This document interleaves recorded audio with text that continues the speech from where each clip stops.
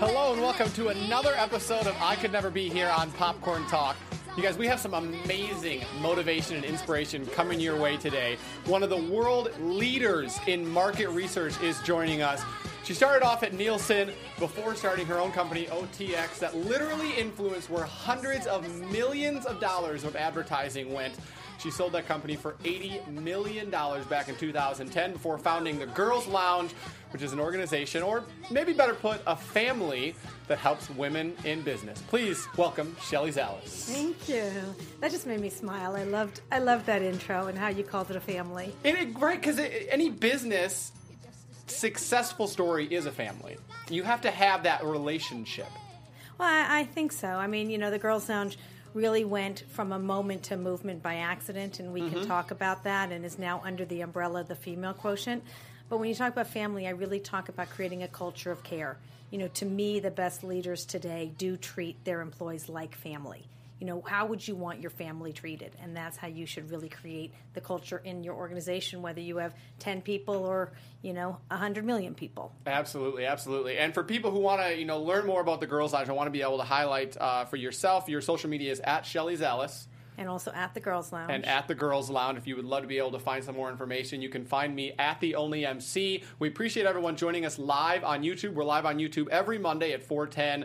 And anyone who's joining us on iTunes, we appreciate you guys. Please rate, comment, give us 5 stars. Tell your friends. We love sharing positivity. That's what the world should be more about, right? Well, I think positivity brings more positivity. Yes. Why it's contagious. Do we need to have a negative conversation? Someone once told me something that is just so true.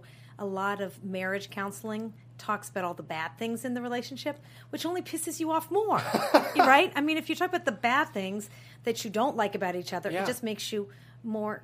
It makes you angrier. Yeah. It's why versus if you talked about the good things in your relationship of what you like, it makes you more positive and happier. It's right? why I have to stay off Twitter, half the days now, because you never know what you're going to find out and what people are going to be commenting in 140 characters. But let's focus on, again, something positive. The Girls Lounge, you said, started kind of on accident, not necessarily wanting to launch this big organization. Well, I mean, I went from the business of online research. I was the mother of online research, migrating research from offline to online to now the business of equality. So it wasn't a conscious decision. I didn't study equality in school. It was just one of those, what I call heartbeat moments, where I realized that my whole career in market research, I knew I always thought differently. I certainly was called the chief troublemaker. I broke all the rules, not because I wanted to. It's not easy to be different, but I was different. And I wanted to give back to other women what I wish I had rising the ranks. And I was the only female CEO in the top 25 my whole career. Yeah. And so I had to find my way by myself. And A, that's not fun, to do it by yourself. And B, you don't have the same impact. And, go ahead. Did the attitude change, when you started the Girls Lounge? Is this an attitude to be able to help people that you kind of always had, or maybe noticed and it grew on you as you rose through the ranks and saw that there were not many other women? You know what? I now have 17,000 best friends that are all women in corporate America. Wow. Actually, in corporations at large, because we're global. And, it started when a few years ago I wanted to go to CES, the Consumer Electronics Show in Las Vegas, and I heard that there was, over 150,000 people with less than 6%, women attending. And so it's kind of intimidating. Even though I was a badass CEO in market research, I didn't want to go by myself to this trade show in Vegas. So I invited 4 girlfriends, and I said, let's go together. And if you have other girlfriends that are going, invite them. And 24 hours later, 50 women showed up. And 2 remarkable things happened. One, all the guys' heads turned. Here we were, 50 power women walking the floor in a tech show, and all the guys were like, wow, where'd you all come from? And that's when I coined the phrase power of the pack. A woman alone has power. Collectively, we have impact. We had impact. It was one of those wow moments. And the second was a confidence moment, where we coined the phrase confidence is beautiful. I was surrounded by women that had similar challenges, similar issues. Why are we hiding our greatest strengths because we don't think they're recognized or rewarded? And when you put us all together, more business deals were done than at the conference itself. And this collaboration and this connection and this authentic relationship, like a family, like you said, kind of grew. And that's how the Girls Lounge was born. And day one, we started in we went back to my hotel room, which was a king-size bedroom, and we had women in the closet doing deals with everyone else. And by day two, we had a 2-bedroom suite in the hotel. And by day 3, we had the penthouse. Wow.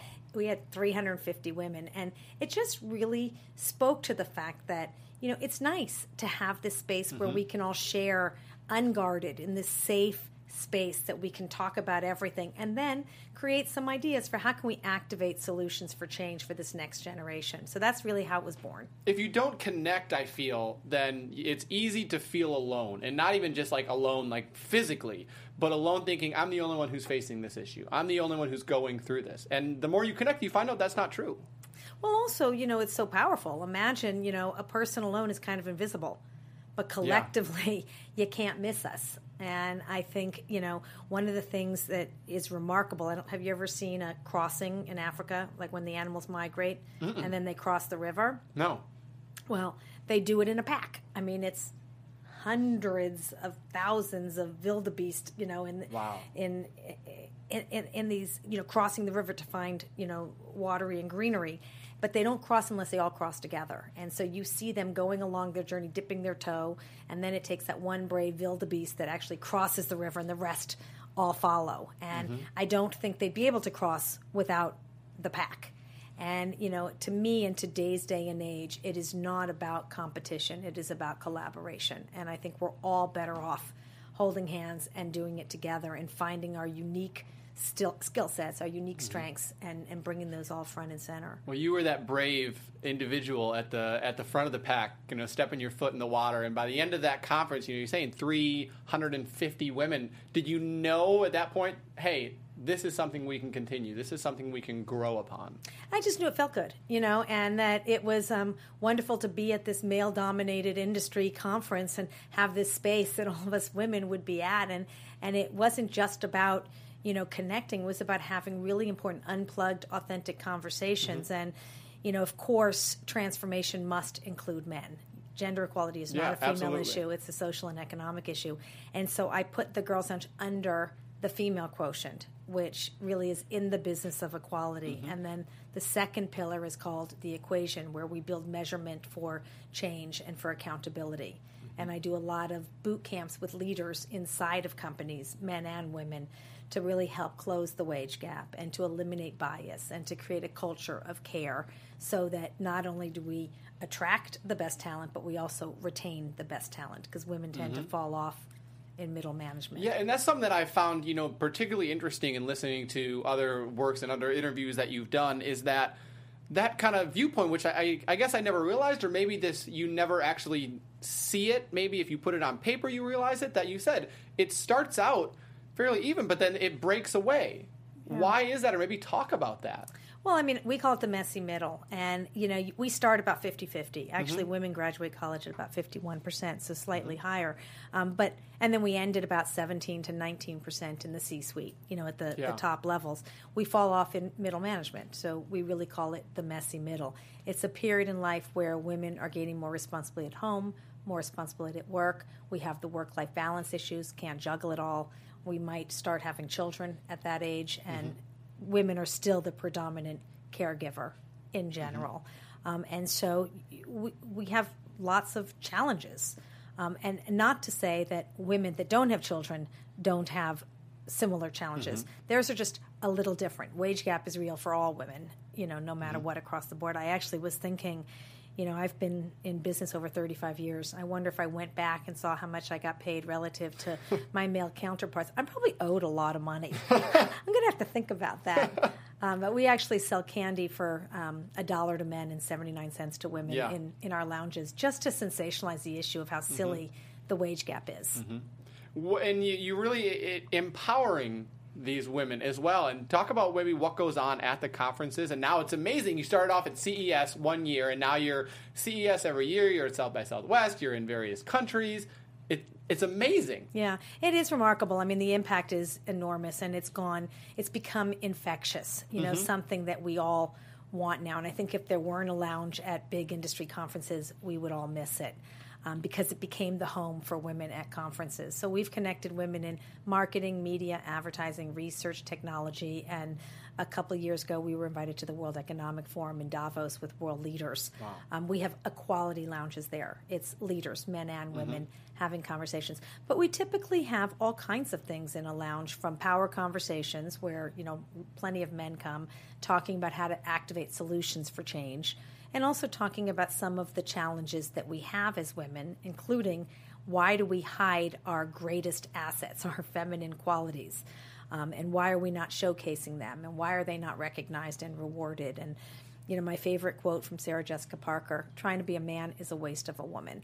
We need the masculine and the feminine, inside of a company for business to truly realize its maximum potential of business success. We're all over the place now, and we've connected so many women. So we have power conversations.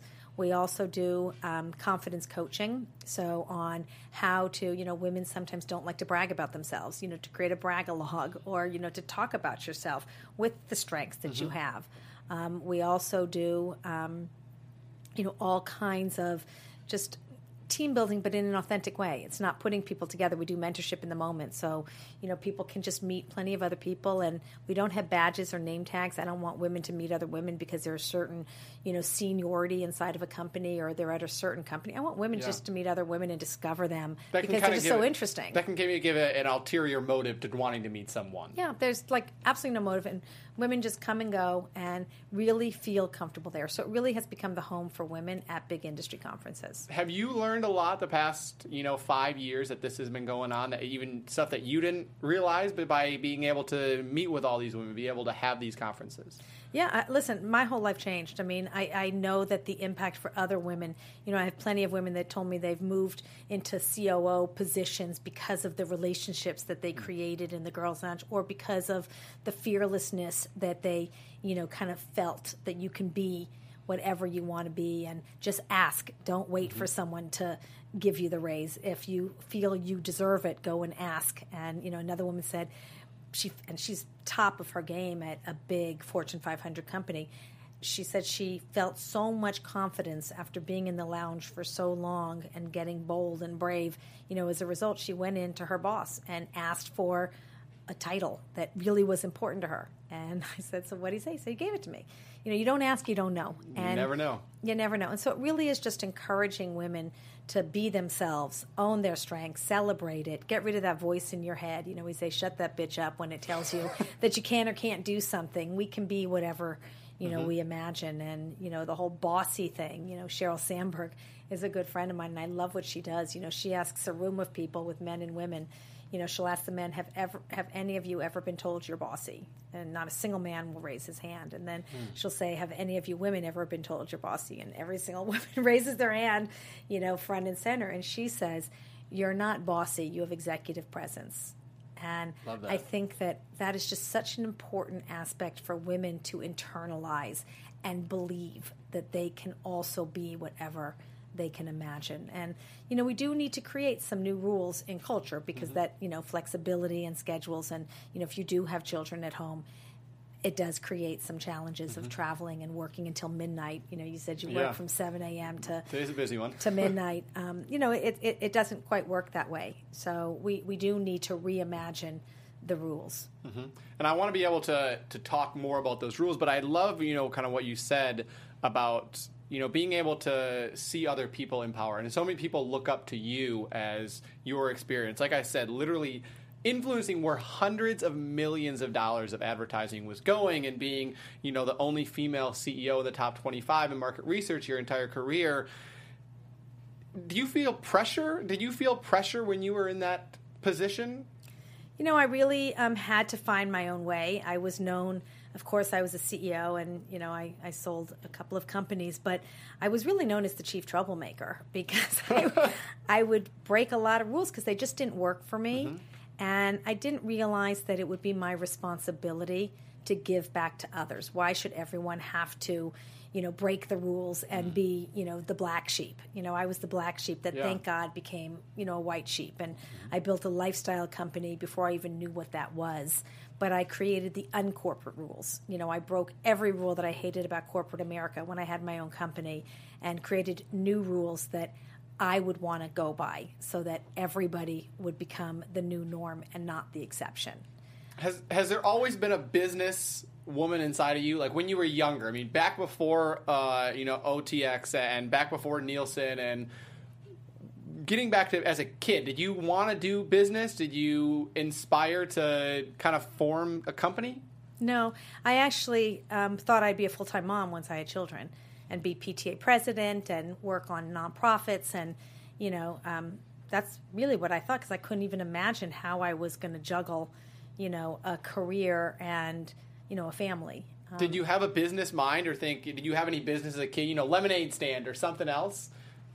I think I always had interesting ideas, but I never had the lemonade stand. I was never an entrepreneur as a young kid, and I didn't do STEM, and I was a Girl Scout. Yeah. I got badges and stuff, so I was a Girl Scout. But no, I really when I started market research, I fell into it from college because I needed a job, and I always say when you do something, when you work and you don't love it, it's called stress. When you work and you love it, it's called passion. And I think that, my motto in life is when purpose meets passion, you're unstoppable. And I always was migrating crazy traditional research techniques with a new twist. I was on an airplane once and I was testing 30-second spots. That's what I did in research in my traditional world. And I'm on an airplane and I see this guy peddling Godiva chocolates.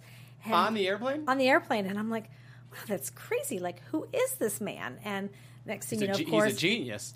Genius. And next thing you know, he's sitting next to me on the plane. And I'm like, well, who are you? Like, you just got up and commanded, the cabin here, selling chocolates. And he goes, well, I'm in infomercials. And 6 hours on the plane, I learned everything about infomercials, with how you can sell a product in half an hour with, 3 regurgitated pods of, 6 minutes each, whatever. And it was, and a call to action. And, and I'm like, that's fascinating. So, of course, I went back to Fortune 500 to traditional companies. I said, let's do an infomercial with your products and teach people how to buy products, more of them. And so I migrated marketers from, 30-second spots to 30-minute programming with call to actions. And we worked on everything from cars to Microsoft. I started working on infomercials in 1998, launching Windows 98 with Microsoft. I remember that. There was always like the next Windows 2098. Yeah, 95. We were teaching people how to use computers, which was really quite amazing. And then I thought, wow, why are we spending all this money to create infomercials? Let's move that to websites. So we started creating 200-page websites for brands. And then I thought, well, gosh, we don't create programs to advertise in. Why are we creating websites to advertise in? Let's take those little pieces of the websites and move them to other people's content sites. And that's when we created ads online with interstitials and split screens and microsites, et cetera. And then I was like, well, gosh, why don't we do research on the internet? And that's when that big idea came to me. And it was another heartbeat moment where I thought, wow, let's move research from paper, pencil, or telephone online. And no one believed I was right. For the future. It was ahead of itself. And when I talked to the company that I was at, which was, early days, they said it's not the right time because nobody is online except wealthy old men with broadband. But it was that moment where I had to own my voice and my strength again and say... Where you were the individual at the front of the pack with your feet in the water. Everyone's waiting for you to cross, and you're the one. And it was scary because I could have been eaten by the alligators, and no one believed that I was right except my father and my husband, where they said, if you believe you need to pursue this, we're going to support you. Follow your heart. And that's really what I did. I followed my heart, and I could have been awfully wrong. But I also could have been awfully right. And that was, when online research was born. I migrated research from offline to online at the beginning, convincing people that one day it's going to be the new norm. But at that time, it was ahead of itself. And the little tricks and things that we did to get people to buy in, I mean, those are amazing stories in and of itself. I don't know how much time you have. Was there daily doubt I mean, you're saying there it was a risk. You never know. Again, the analogy, you could get eaten by the alligators. Was there daily doubt? Was there weekly doubt of thinking, I mean, I think this is going to work, but what if it doesn't? Well, I mean, I remember going to the movie. I was in the packaged good business, and I decided to go after the movie business because in the movie business, they were 2.5-minute, trailers. In the advertising business, it's 30-second spots.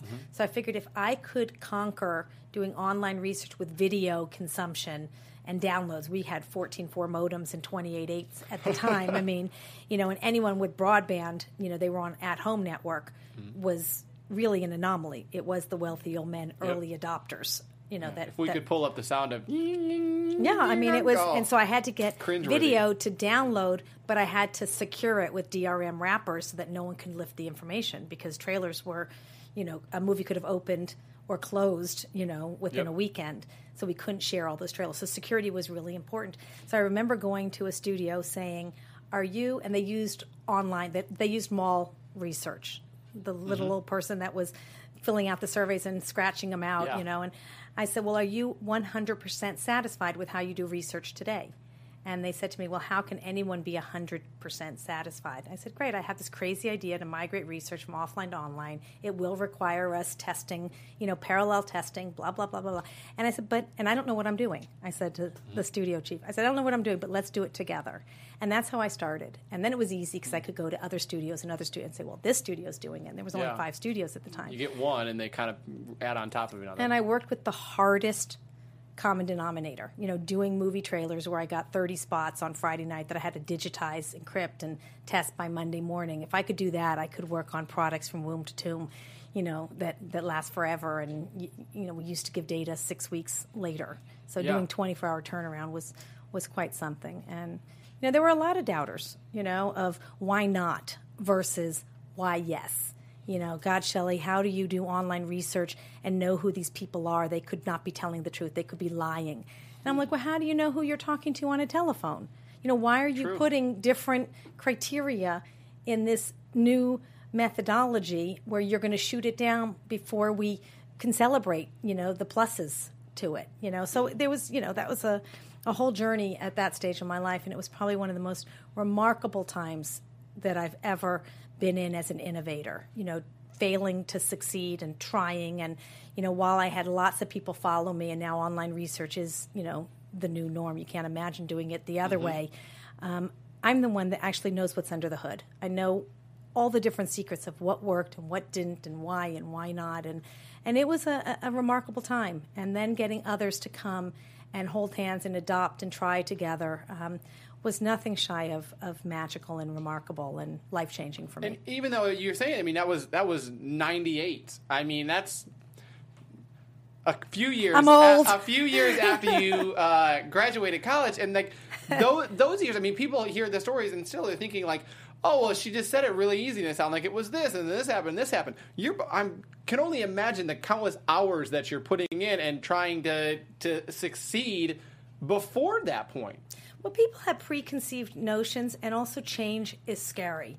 Change is really scary for people, and one of the things, I was stuck on an airplane with Tony Robbins once, who, I'm obsessed with. I think he's so smart. Was he selling candy bars too, or was that? No, but, he was definitely selling motivation. And I didn't really understand, what that was. But I was just coming from a corporate, client that change was really hard. Migrating from offline to online, is all the reasons why it's not going to work versus the reasons why it's.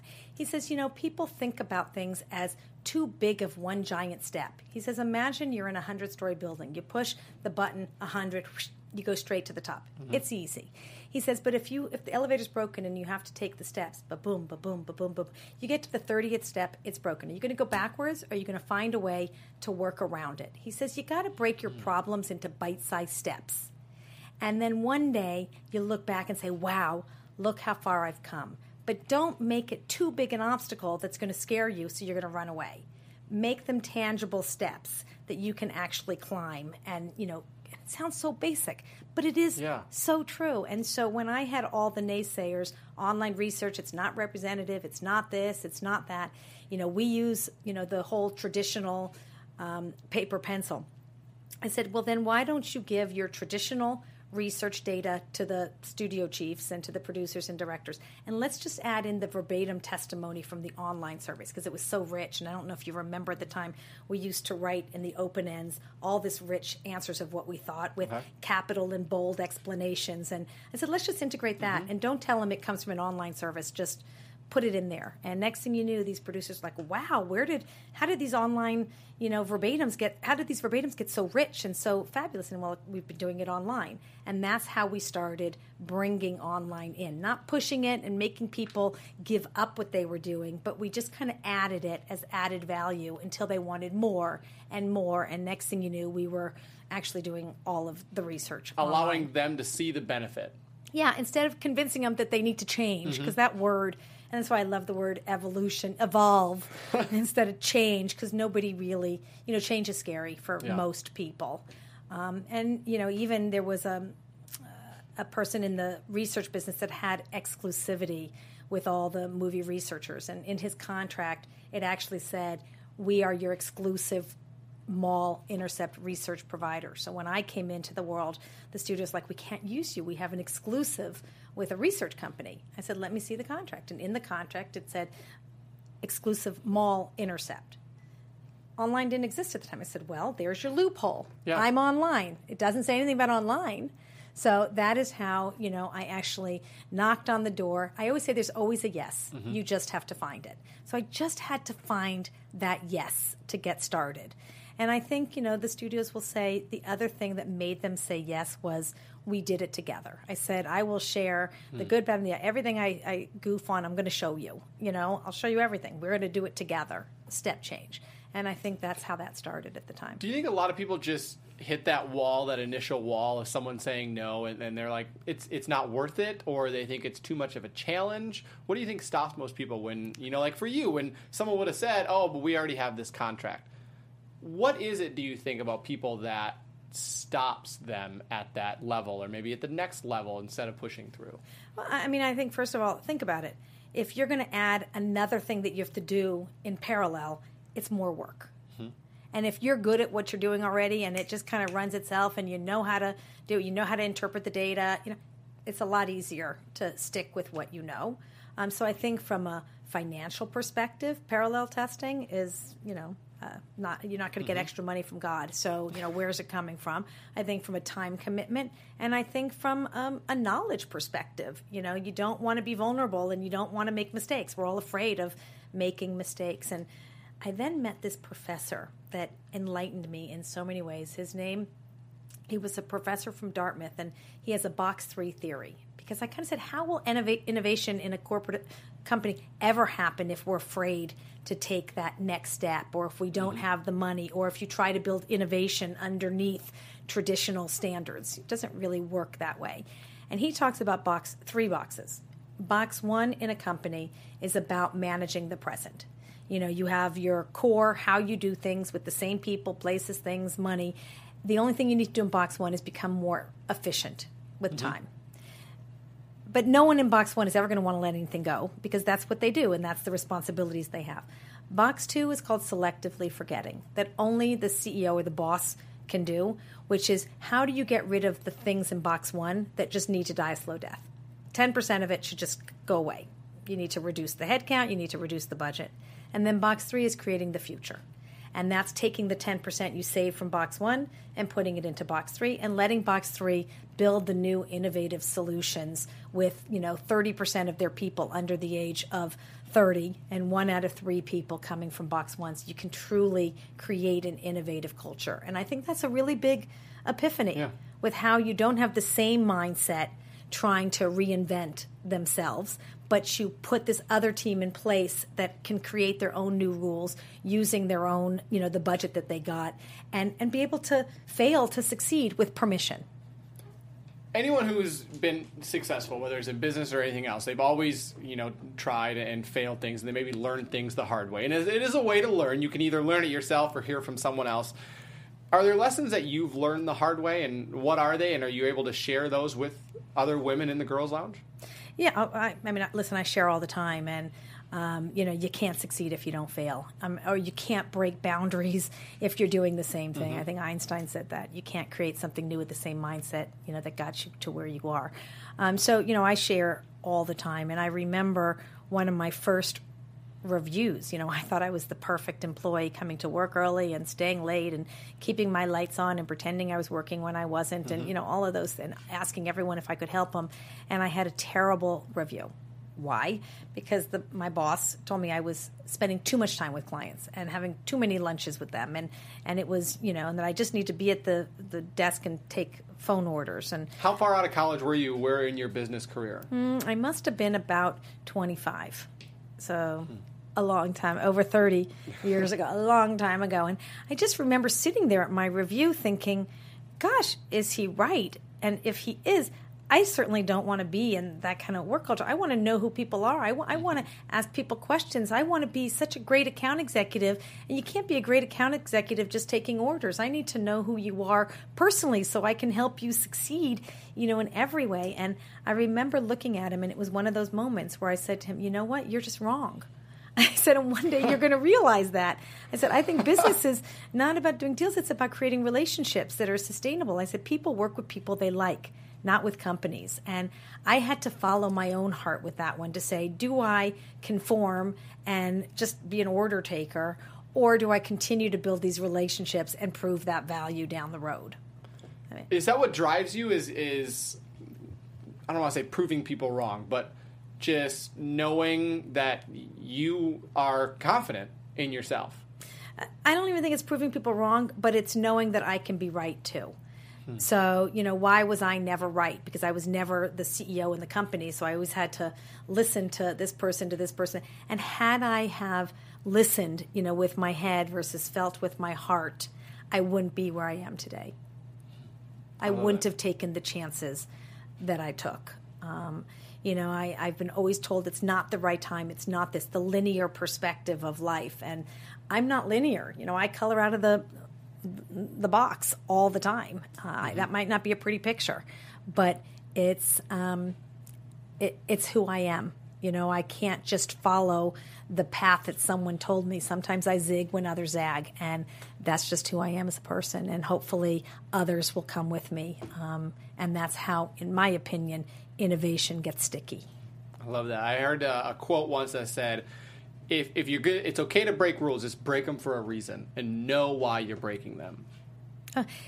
Okay, I don't know. I mean, I don't think I knew why I was breaking them. I just broke them because the rules didn't make sense to me. So maybe that comes around to the same place. You knew that rule only worked for a certain section, or it didn't necessarily fit the mold that you had. Yeah, I mean, listen, I have a no regret policy, and that means I never wanted to look back in life and say shoulda, woulda, coulda. And that's why when I started OTX, it was a lifestyle company. I didn't even know what that was. But I really did create the uncorporate rules where I told employees, don't miss your parents' anniversary or your kid's birthday or a soccer game or anything meaningful for you. Just cover each other's asses. Get your fellow coworkers. Someone might want to go on a date and say, I'll cover you to go on a date if you cover me to go to my kid's soccer game. Like, institutions don't make shit happen. People do. And create those relationships with your coworkers so that you can be successful. Or I never invited people to meetings based on title. I invited them by first name, and then I would say if anyone wants to come to any meeting, because we have no secrets, come. But if you come to too many meetings you're not invited to, then you probably don't have enough to do. Or take as much vacation time as you need, but don't leave your, teams hanging. Cover each other. And, I really probably had a 99.9% retention rate. I had 250 employees in 6 cities, and it was because we were a family, and we shared the good, bad, and the ugly, and we didn't hide the things we screwed up on. We shared them, and we worked together. Or when people would come in my office and say, oh, I have a problem, I'm like, well, let's work together on a solution. There's always a solution. You just have to find it. That sounds exactly like the atmosphere that you're creating in the Girls Lounge, of that just being able to share and talk. Yes. Yeah, I think that, it's not just about talking because, we can't just admire the problems. It's about activating solutions for change because a lot of the solutions we have today just aren't working. They're textbook, and it's not in a textbook. The best answers are in experience. And I think that it's what I said from the beginning. When we're all in it together, A, it's more fun.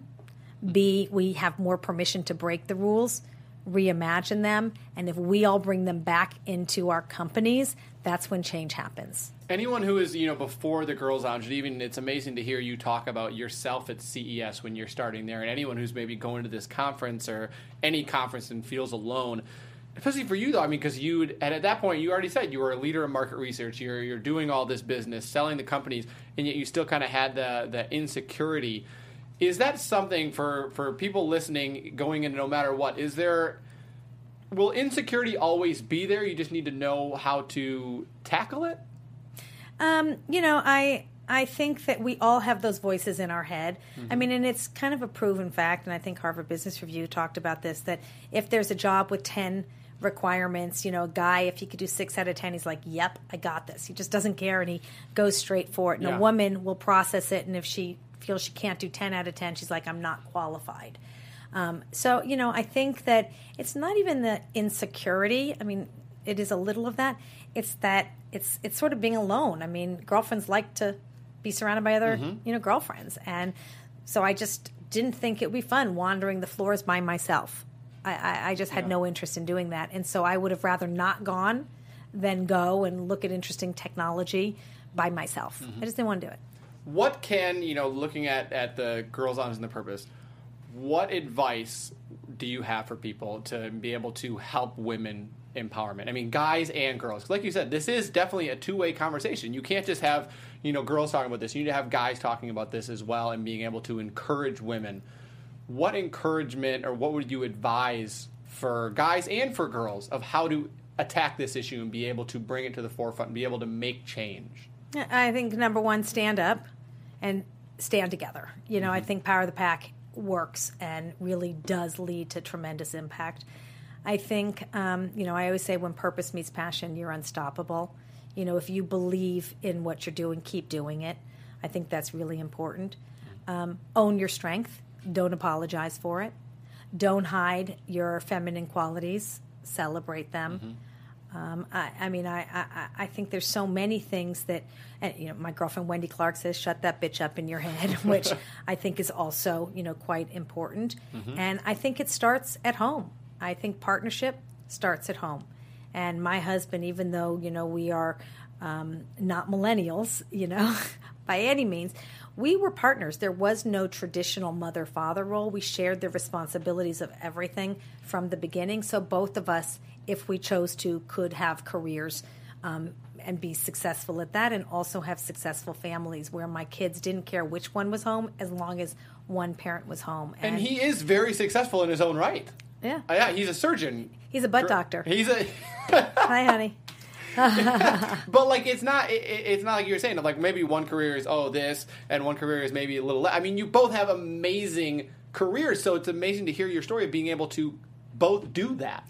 We shared the responsibility, and maybe I didn't tie the hockey skates as tight as he would. He was responsible in general for certain things, and I was responsible for the other, and he might not have been so vocal at the PTA meeting, but we never criticized one another. That was what he did to cover me, and that's what I did to cover him, and we just accepted that, and I think it allowed both of us to have successful careers in a very, very, very connected family. And my kids were such, Alex, Nikki, and Jake, such an important part of me being successful in my career. They encouraged me to keep doing it because for them, that's what, inspires them to want how they want to really raise a family. Yeah, absolutely. And I think that's important for any relationship, whether that's a marriage or whether it's two people both starting out, and maybe even more so, both people starting out out of college and trying to do a job and being able to have that life and work balance.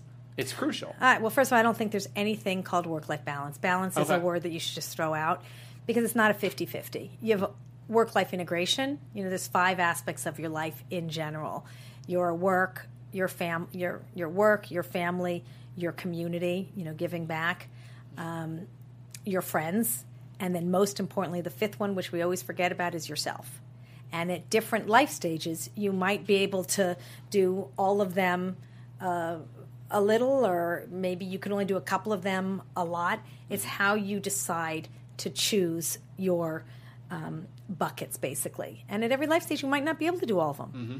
You know, community might have to wait for a couple of years as your kids get bigger, because you're going to make the commitment for all your extra time to, you know, spend with your family. And, you know, and I think those are really important trade-offs, to really decide that you have one life with many dimensions, and you have to figure out how to integrate the pieces that make sense at that stage for you. Absolutely, absolutely. And I think that ties in well. The final question, one of the final questions that I always ask people is your definition of success. You know, in a world that places maybe so much on the corporate America or on different values, what do you consider your definition of success, and what do you maybe help other women in the Girls Lounge see as success? I mean, for me, success is being happy with who I am and what I'm doing, and success is impacting change. At this stage of my life, I want to do things that give back and make a difference, and that I'm not leaving the mess for this generation or the next generation. So it's impacting change and giving back with generosity, what I wish I had rising the ranks. Does that success level, you think, is it okay for your definition of success to change throughout your life, or that's expected maybe? I think life is fluid, and I think that everything, you know, changes and evolves and ebbs and flows, and you learn with every step you go what you want to do next. So I have no idea, if I were writing a book, what my next chapter would be. I just know that it kind of happens fluidly. Whether I'm right or wrong, I'm going to take that step and try. Because if you don't try, you'll never know.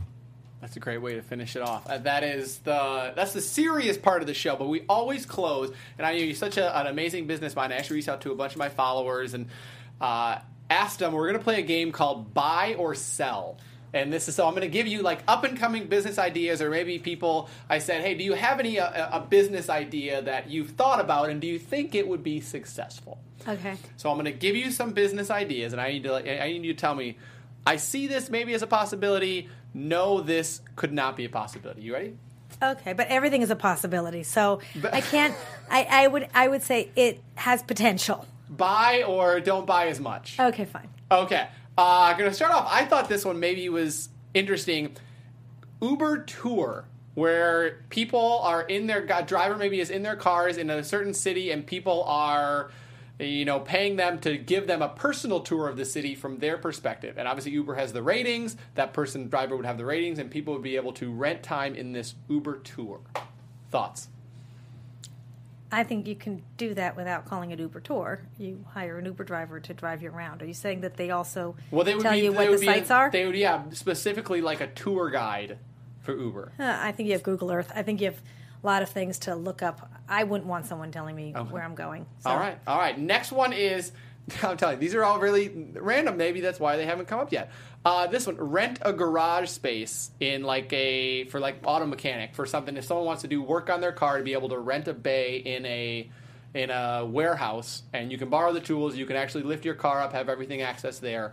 Buy or sell that business idea, do you think? I don't see the scalable, options there. I mean, there's plenty of warehouse spaces that you can rent, but I don't know about fixing your car if that's going to be a big business idea. This is the business mind that people don't have. They're like, you're always walking down the street and you're like, this would make a great business, and you don't necessarily know the scalable effects. Next one, healthy vending machines. Yeah, very good idea. Very good idea? Yeah. Buying that right off the bat. Drone rentals. Like people renting drones to be able to shoot stuff. Instead of owning it, they're very expensive. Do you see that as maybe a future or possible business? I think that you can rent drones now. I think you actually can. You already rent drones. Oh, well, it's already a buy. Yeah. It's already a buy. Yeah, I think that business exists. All right. And final one, rent farm animals. Of you're able to... You have some very interesting friends. I tell you. These categories are crazy. Rent farm animals where you can go and visit them. You know, if you want to have chickens, you want to have goats or whatever, that you can rent farm animals and go and visit them. Go to the zoo. Go to the zoo. There we go. I know it's random. We always try to finish with something fun because we talk about a lot of serious stuff and inspiration and positivity. I appreciate you coming on. Thank you so much. This has been another episode of I Could Never Be. Again, for people who want to be able to learn more, at Shelly Zalis, at the Girls Lounge. And I think I'm off, but femalequotient.com. Absolutely. And how often are events going on? All the time. And on thefemalequotient.com, you can see the listings. Perfect. Again, thank you so much. Hopefully you guys learned something, maybe gain some positivity, some inspiration. If you're in business, to be able to speak with someone who has, again, the leader in corporate America as far as market research has been incredible. Thank you so much for joining us. We'll see you next time. Thank you. From producers Maria Menounos, Kevin Undergaro, Phil Svita, and the entire Popcorn Talk Network.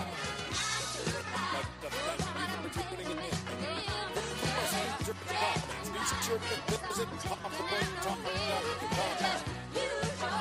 So Richard Wentworth, and this has been a presentation of the Popcorn Talk Network.